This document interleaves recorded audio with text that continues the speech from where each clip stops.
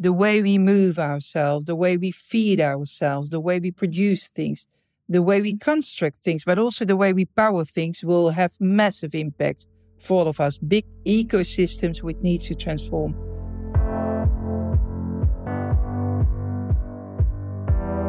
From PwC, this is Up Next for Your Private Business, the video podcast series that brings together professionals from around Europe, Middle East, and Africa to uncover how private business leaders, governments, and policymakers can work together to build an enabling environment for private businesses to flourish and grow.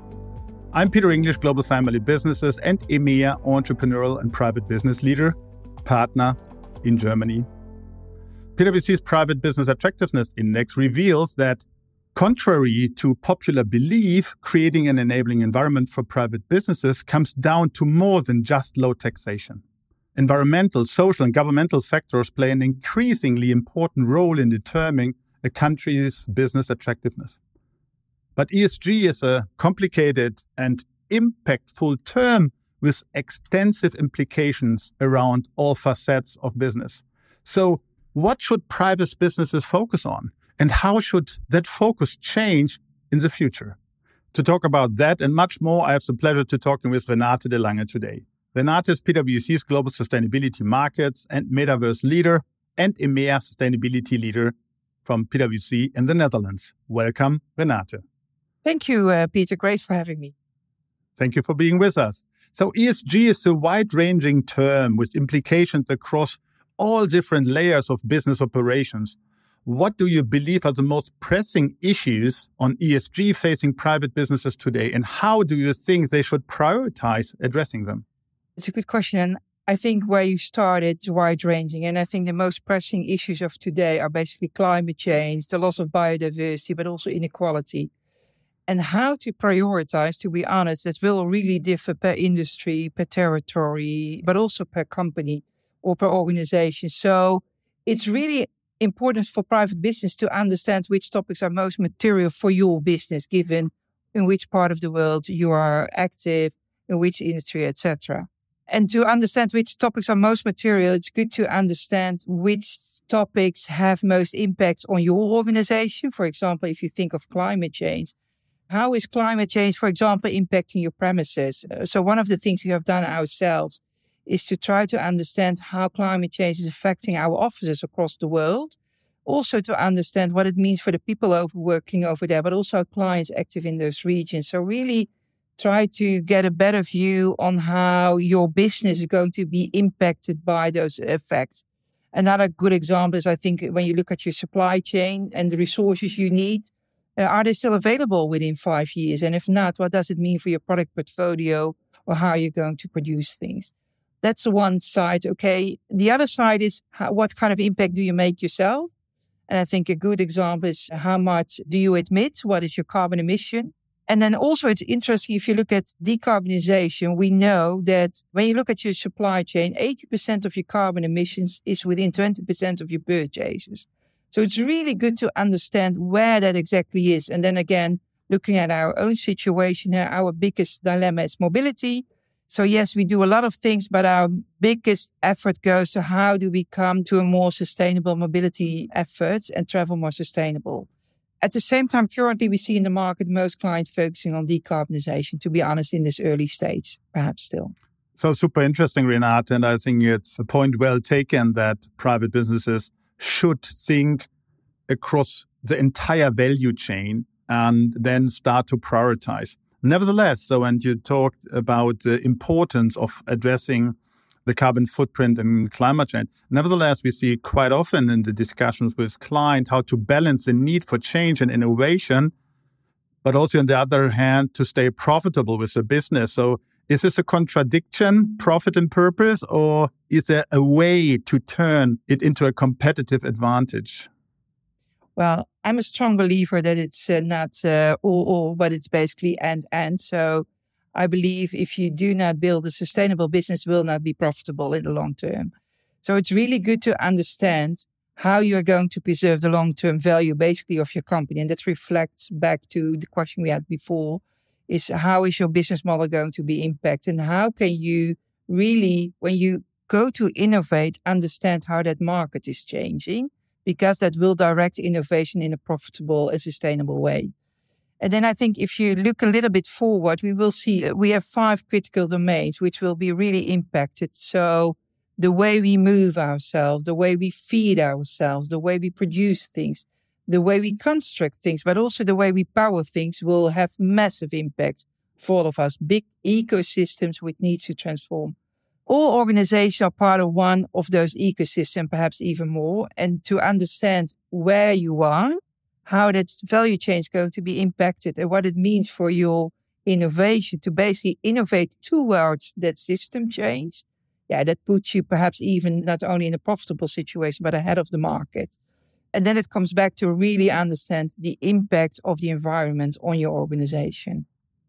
No, super interesting. And I also believe that the focusing on ESG goals, especially on decarbonization and other elements, can really become a competitive advantage for private businesses.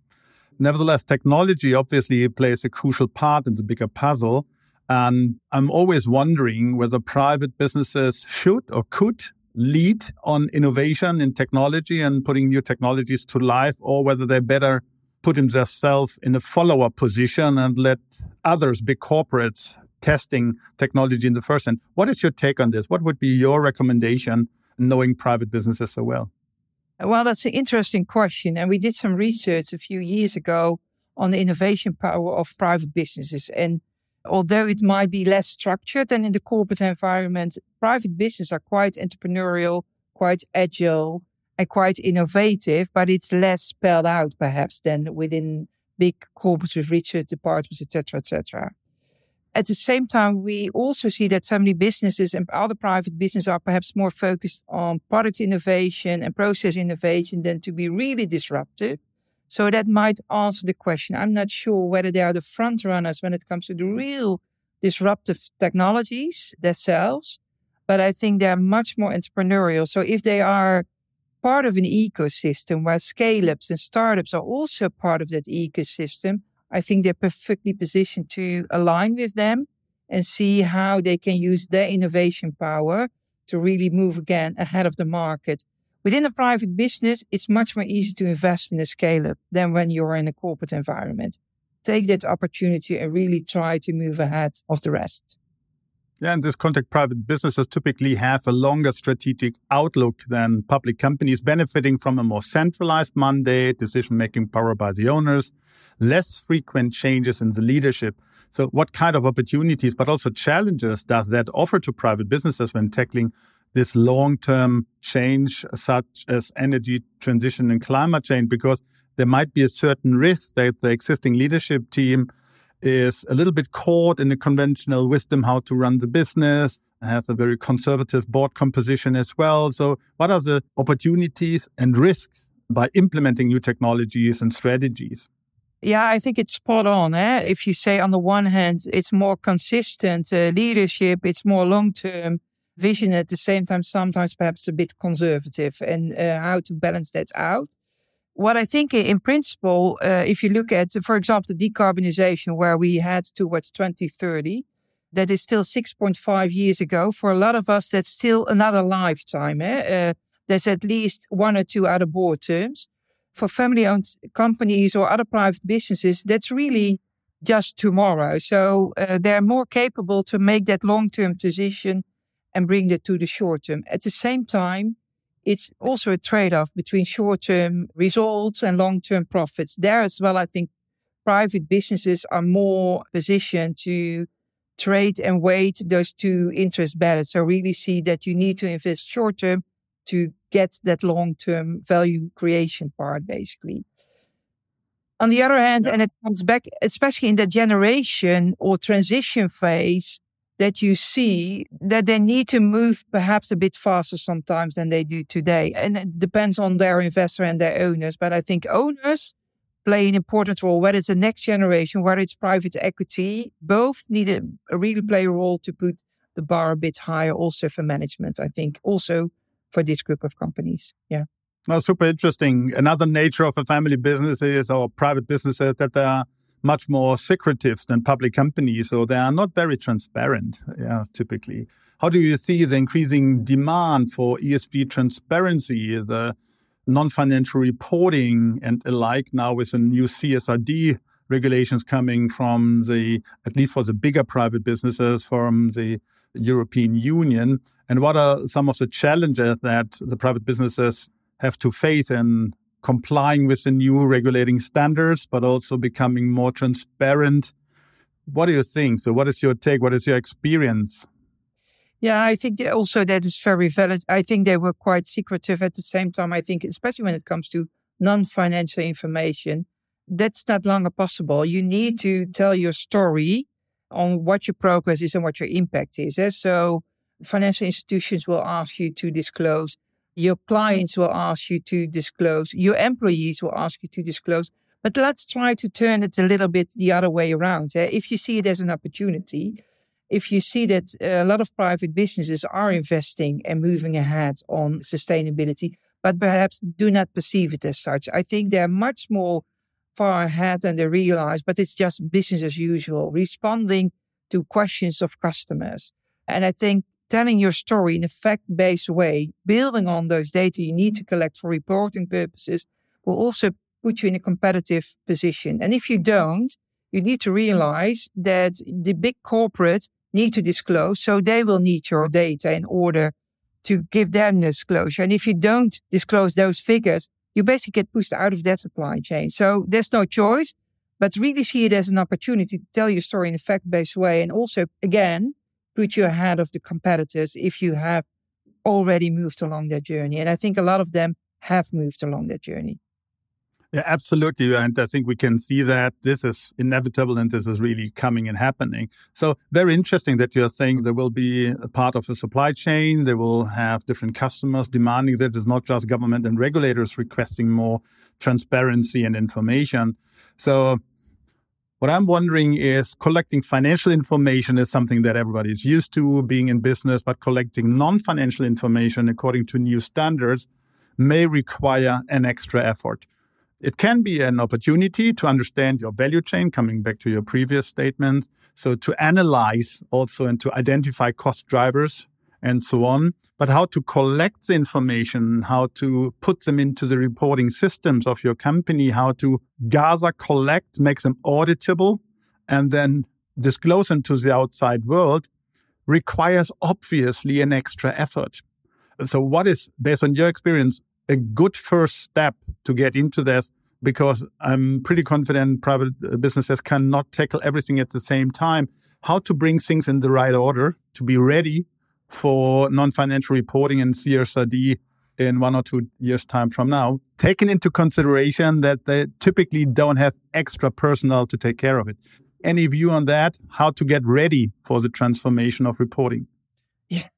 Again, a good question. I think it's perhaps one of the biggest challenges for a lot of organization companies, and especially, I think, for private businesses.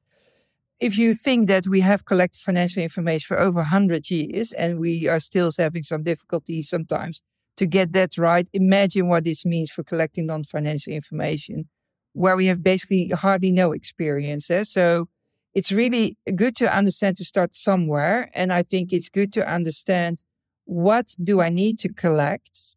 Do I have a beginning of an understanding where I am today, and just start moving ahead? And to give you a bit of an idea, I think some of the front runners in the market, and it's not even in the private business, but in the corporate environment, who try to understand where they are on the journey, they're capable of collecting, say, in an optimistic way, 25% of the data they need to close on the 1st of January, 2025. So that says something on the way they need to do in the coming 5 months to get system ready.